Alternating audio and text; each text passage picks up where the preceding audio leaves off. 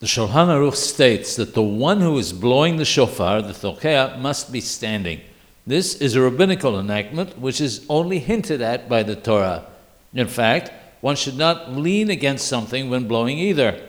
If, however, the person who is blowing sat while blowing, perhaps he's unable to stand or for any other reason, he still fulfills his obligation. The reason is because this is not a Torah obligation, but only an asmachta, something that is hinted at by the Torah.